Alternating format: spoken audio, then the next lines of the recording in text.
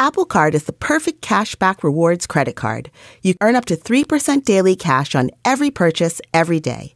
Visit apple.co/card calculator to see how much you can earn. Apple Card issued by Goldman Sachs Bank, USA, Salt Lake City branch. Subject to credit approval. Terms apply.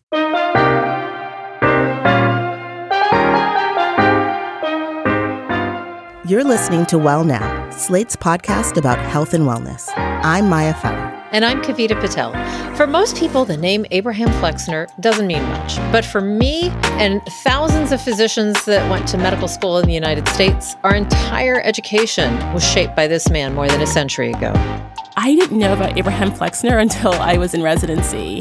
And like so many others, he was incredibly revered and respected. That's Dr. Uche Blackstock. Her latest book, Legacy, dives deep into the history of the Flexner Report. This was a report in 1910, commissioned by the American Medical Association and the Carnegie Mellon Foundation. And essentially, they commissioned Abraham Flexner to assess all 155 U.S. and Canadian medical schools and to hold those schools against the criteria of Western European schools and Johns Hopkins. It provided recommendations for stricter admission standards, fully equipped labs, and other formalized protocols that made healthcare education more similar to Western European medical schools. But for schools that didn't have the proper funding to make these adjustments, it proved to be disastrous. At the time, there were 7 majority Black medical schools, many of them in the South, that came about after the Civil War during Reconstruction.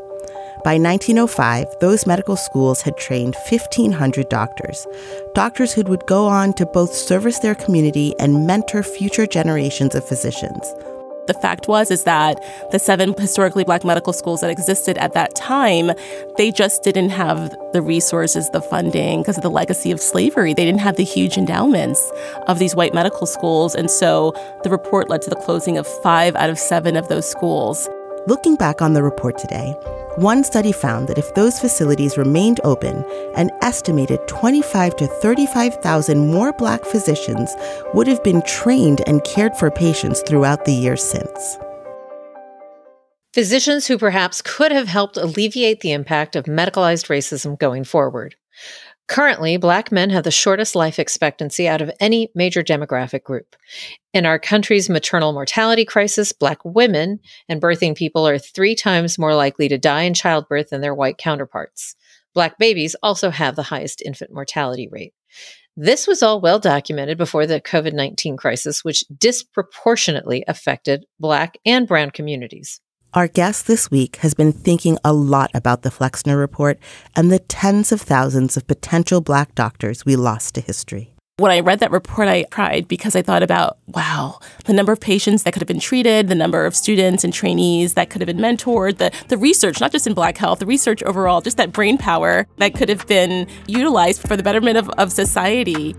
So this week on the show, we're tackling racism in healthcare and one physician's view on how to solve it. That's after the break.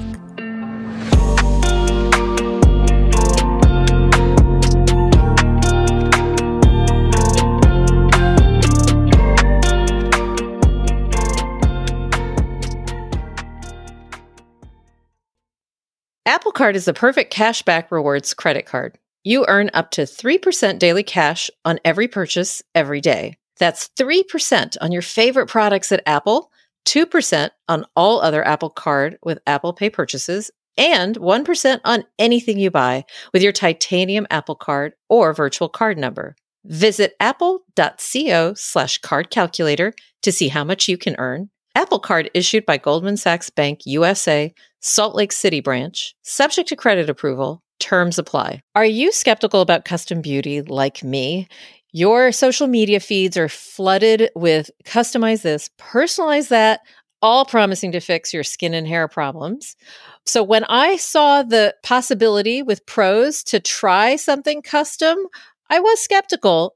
I have to say now, after weeks of using it, they actually mean it. After several weeks, I felt like it was easier to style my hair. I felt like it withstood some of the problems that I would get when it's humid outside. I loved it so much, I actually started using it on my kids. Prose is so confident that you'll love your results that they're offering my listeners an exclusive trial offer so that you can see the difference custom care can make. 50% off your first subscription order at prose.com/wellnow.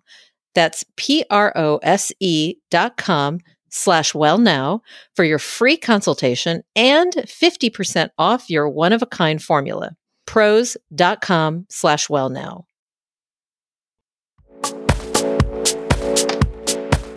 Welcome back. You're listening to Well Now. I'm Kavita Patel. And I'm Maya Feller. So there is this very real and persistent problem in helping Americans achieve wellness, right? There's a lot of structural inequities that are really baked into the medical system. People with the same health challenges, and sometimes they have the same resources, but rarely, they are treated totally differently in our healthcare system. And those divides really show up along racial lines. That's very, very stark.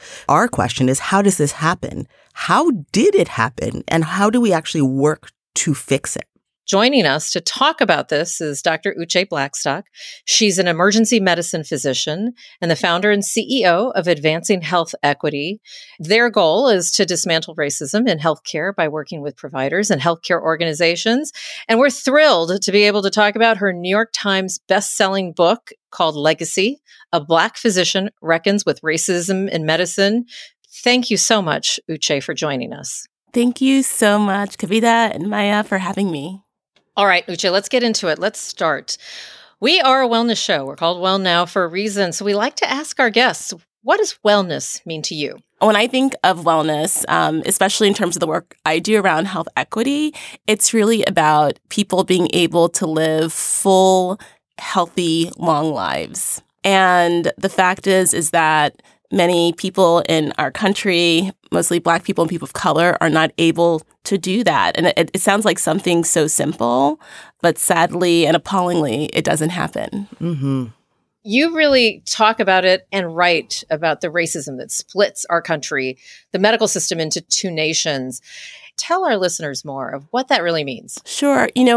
My goal for the book and for readers of the book was to help everyone, whether or not you have like a health background or not, really for a broad audience to be able to connect the dots to why in 2024 we're seeing the statistics we're seeing. So obviously the one that I think people know about a lot because it's in the mainstream media is around the Black maternal mortality crisis. But when you look at like all indices of well-being, life expectancy, infant mortality, we see that along racial lines. It was really important for me to be able to explain to readers that this wasn't just about something being inherently wrong with the bodies of Black people who live in this country, that really it's a matter of the environments and the systems that we live, work, pray, and love within. So the book has like history in it, how deeply rooted instances in history, myths that have been perpetuated about Black people and Black bodies remain today and actually influence the way our health professionals interact with Black people when they interface with the healthcare system. And I just want to say this, I know that most health professionals, they want to do their best and take care of their patients well. But the fact is that they are very much like every other person in this society. They absorb all the cultural messaging through media, schools, their family that everyone else does. They are not immune to carrying biases with them that will affect the way they care for their patients. And I feel like in the book, you talk about this century-old report, the Flexner Report. That report actually led to the shuttering of a number of historically Black medical schools that then resulted in a massive reduction of Black physicians. Can you explain how the history, that specific history, and the ramifications associated with it? Sure. Yeah, I felt it was so important to talk about the Flexner Report in this book just because I didn't know about Abraham Flexner until I was in residency. And like so many others, like he was incredibly revered and respected in medicine. And when I found out about this report, I was like, oh, that is really interesting. And I actually found out the report in 2020 when I read what the impact of the report was. And so this was a report in 1910 commissioned by the American Medical Association, the largest and oldest organization of physicians in the country, and the Carnegie Mellon Foundation. And essentially, they commissioned Abraham Flexner to assess all 155 U.S. and Canadian medical schools and to hold those schools against the criteria of like Western European schools and Johns Hopkins. So looking at the number of physician scientists on faculty, the quality of the laboratory facilities, admissions criteria.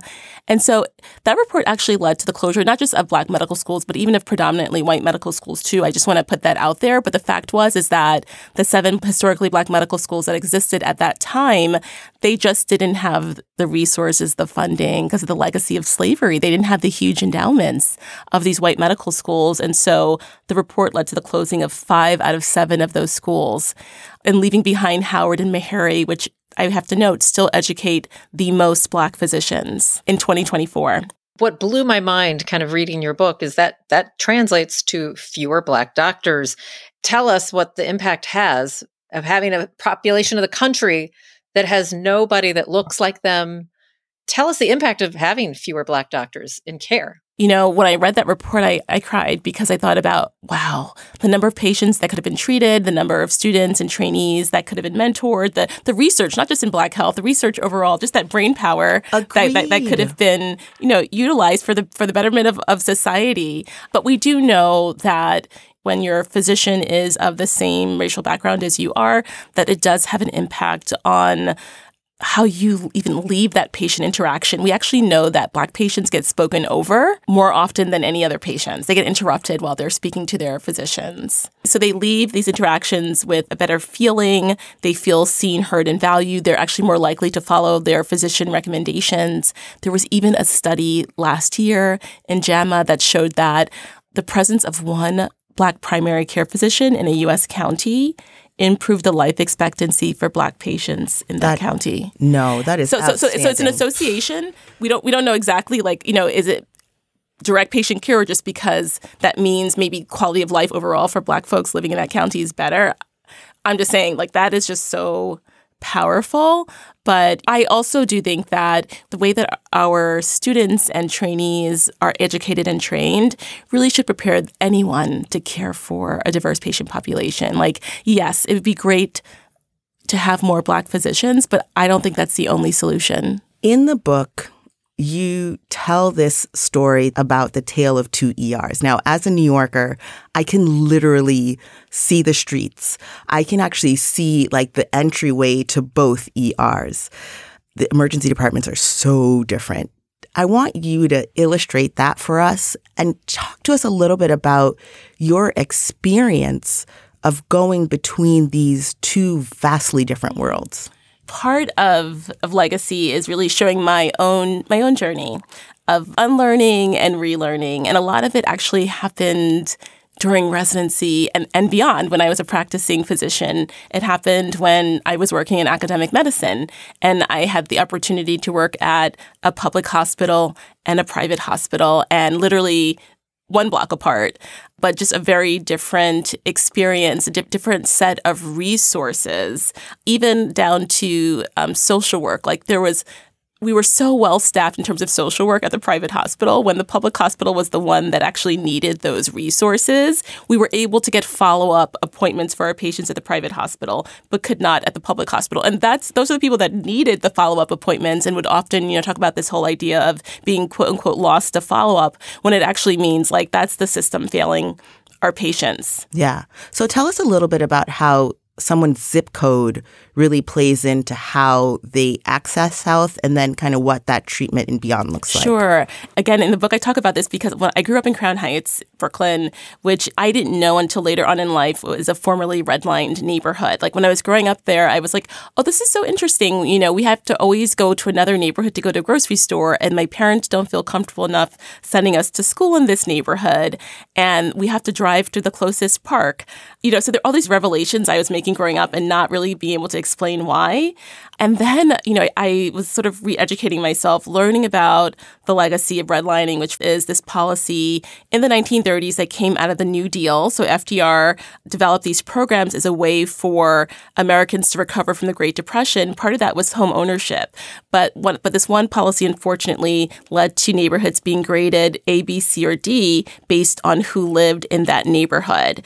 If it was mostly white and affluent, A grade. Mostly racial and ethnic minorities or immigrants, D grade. And that impacted the people in those communities' ability to qualify for a federally backed mortgage or mortgage insurance. So what does that have to do with health? So the fact is that when you fast forward almost 100 years later, the neighborhoods that were formerly redlined are the neighborhoods that we see today with the very worst health outcomes.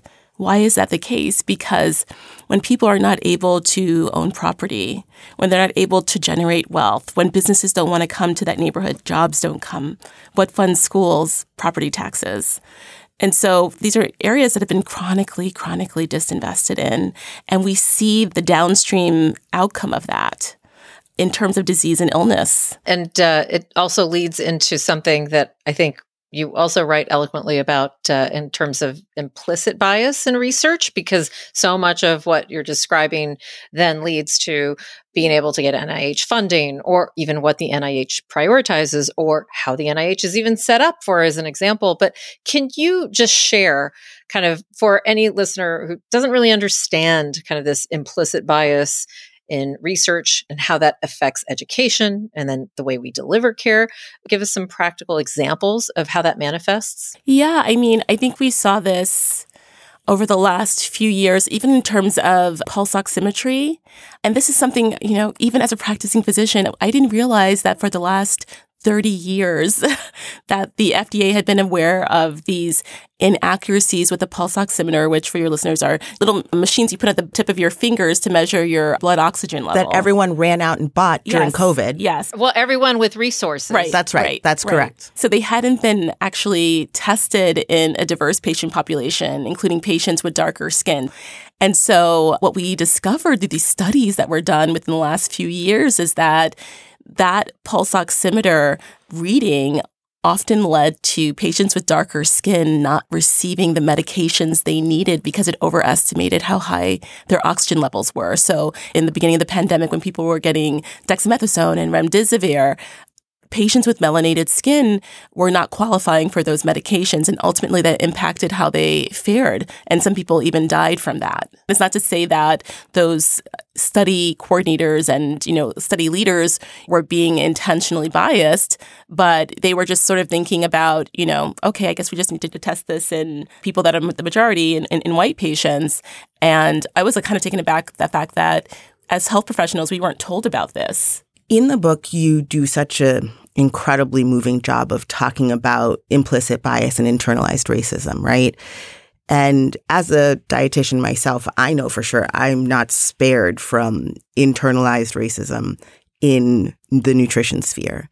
Talk to us a little bit about how that impacts Black physicians and kind of what it looks like when they've internalized that racism, and that, there's the potential to also perpetuate harm. I mentioned that at the end of my book because we were educated and trained in the same system as everyone else, And so, of course, we're going to absorb the same, anti-Black messaging and internalize a lot of those same biases. So, I've had patients that have told me I haven't been treated well even by Black physicians.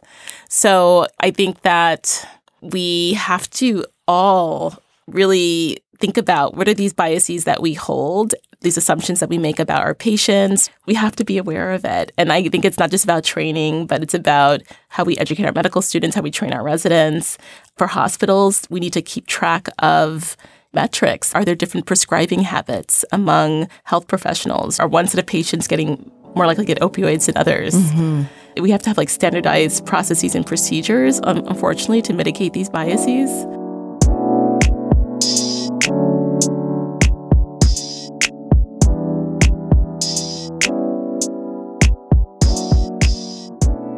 we're going to take a break here. And when we come back, we're going to talk with Uche Blackstock about solutions that she says will really help to ameliorate racism in healthcare and better support care for all patients.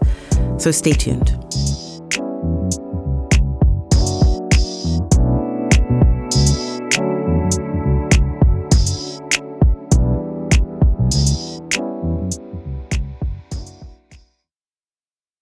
I started taking AG1 because I'm tired of trying to figure out how to get my daily doses of vitamins, minerals, and everything that I recommend to my own patients to take on a daily basis. I needed something that was incredibly simple. Not only does AG1 deliver a daily dose of vitamins, minerals, pre- and probiotics, and more, it's a powerful, healthy habit that's also powerfully simple. It's just one scoop mixed in water once a day, every day. And every batch of AG1 goes through a rigorous testing process, so you know it's safe. And AG1 ingredients are sourced for absorption, potency, and nutrient density. If you want to take ownership of your health, it starts with AG1. Try AG1 and get a free 1-year supply of vitamin D3 K2 and 5 free AG1 travel packs with your first purchase exclusively at drinkag1.com/wellnow. That's drinkag1.com/wellnow. Check it out. There's another podcast you should be listening to, TED Health, a podcast from the TED Audio Collective. Join host Dr. Shoshana Ungerleider as she introduces you to leading health experts and breaks down the health questions you didn't know you had. Learn more about the way your body works and the newest insights changing the medical world, like what a smart bra means for better heart health, 3 ways to prepare for the next pandemic, and how we can all live healthier lives. Find TED Health wherever you listen to podcasts. Welcome back. You're listening to Well Now. I'm Kavita Patel. And I'm Maya Feller. We're continuing our conversation with Dr. Uche Blackstock and her new book, Legacy. So, Uche, we talked about a handful of experiences as well as the impact on racism in medicine and healthcare. As you closed out Legacy, you offered some tangible solutions. Talk to us a little bit about what they were. I felt like it was very important for that last chapter to be a call to action chapter, just to assign different groups different tasks so they can feel empowered, because often people will read this and feel so incredibly overwhelmed. I actually just want to start with the people who feel overwhelmed because I always say just look at like what's happening hyper locally and locally in your area. So I talk in the book about a birthing center called the Roots Birthing Center in Minneapolis. And unfortunately, Minneapolis has actually some of the very worst racial health inequities, some of the highest maternal mortality. And so this birthing center was founded by a Black midwife. And the whole mission of the birthing center is to provide dignified and respectful care to Black birthing people. And in some of the preliminary data, they've shown they've been able to decrease preterm deliveries and maternal complications. And so these are like the community-based, community-centered models of care that I think will have a tremendous impact on improving health equities in our communities. So I always ask people to look around what's happening in your area. How can you volunteer? How can you donate to these efforts? Obviously, we have to task medical schools with doing better in terms of not just filling in the gaps about the history of medical racism, but providing context on our current health inequities and why they're worsening despite advances in innovation research and technology. And a lot of it's because systemic racism is so deeply embedded in all aspects of our society. Mm-hmm.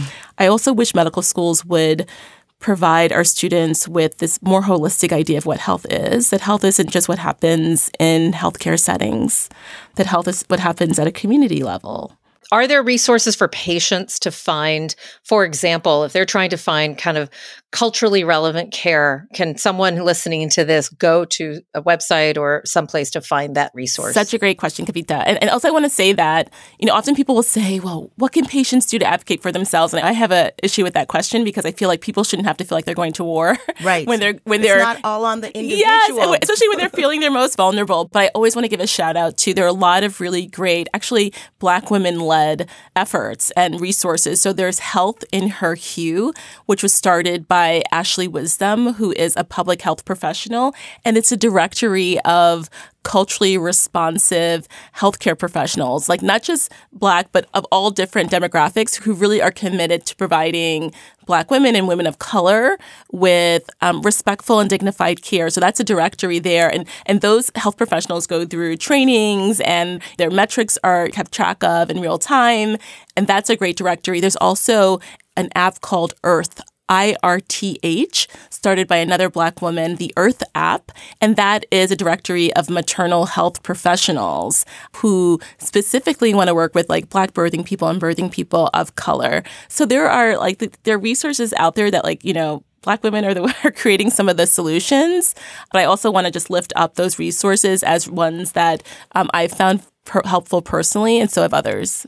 And on that notion, occurring kind of like what we have to do as patients to advocate for ourselves, it shouldn't be all on us.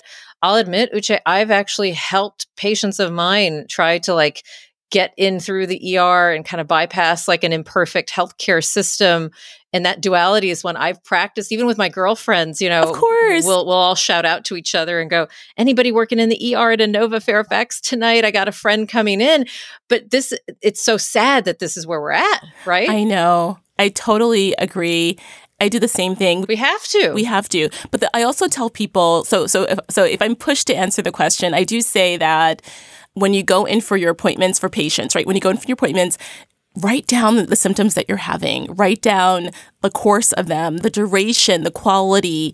Just because when you go in, sometimes you get super nervous. And so you may just want to be able to refer to your notes. I also tell people that they should bring in a loved one or a family member with them, either for more support or just to make sure they feel that person can ask the questions on their behalf.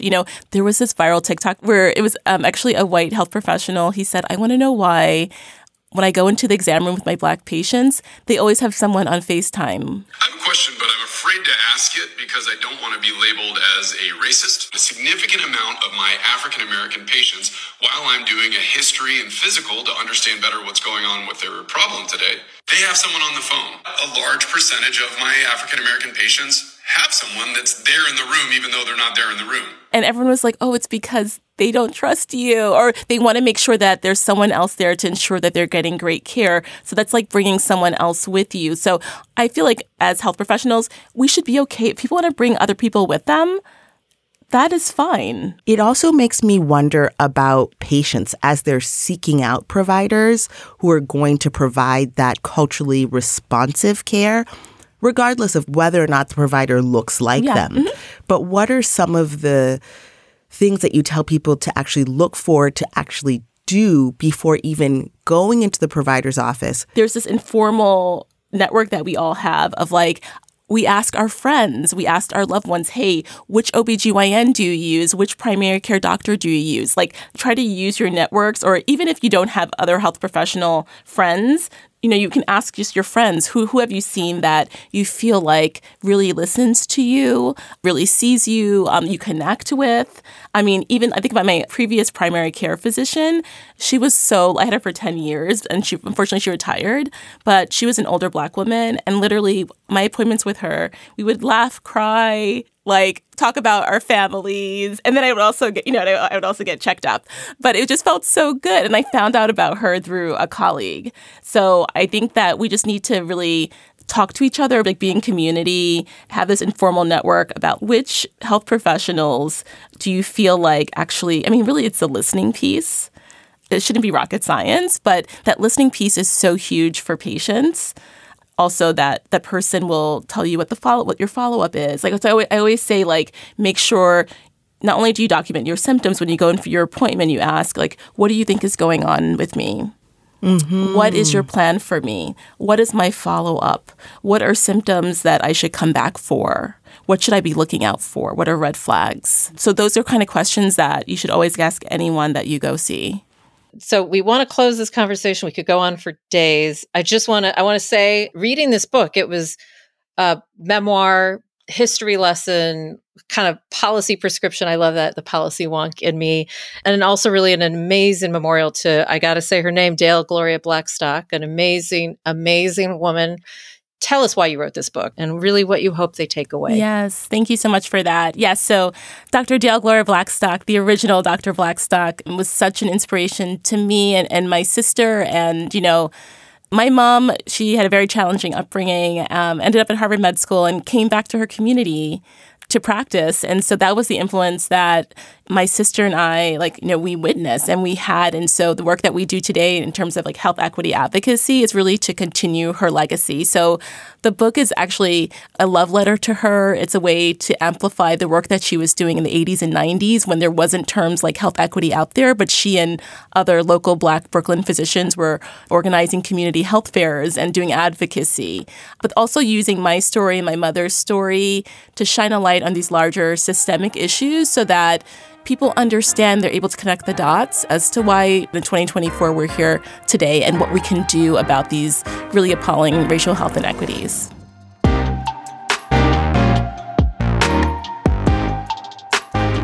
Dr. Uche Blackstock is an emergency medicine physician and the founder and CEO of Advancing Health Equity. Her new New York Times bestselling book is called Legacy: A Black Physician Reckons with Racism in Medicine. Thank you, Uche, for speaking with us. Thank you so much, Kavita and Maya, for having me. That's Well Now for this week. Our show is produced by Vic Whitley-Berry. Ben Richmond is Slate's Senior Director of Podcast Operations, and Alicia Montgomery is Slate's Vice President of Audio. If you have something you'd like us to cover, email the show at wellnow@slate.com. Follow us wherever you listen to podcasts, and be sure to rate and review us on Apple Podcasts and Spotify. Join us next Wednesday as we tackle another health and wellness story. I'm Maya Feller. And I'm Kavita Patel. Thanks for listening.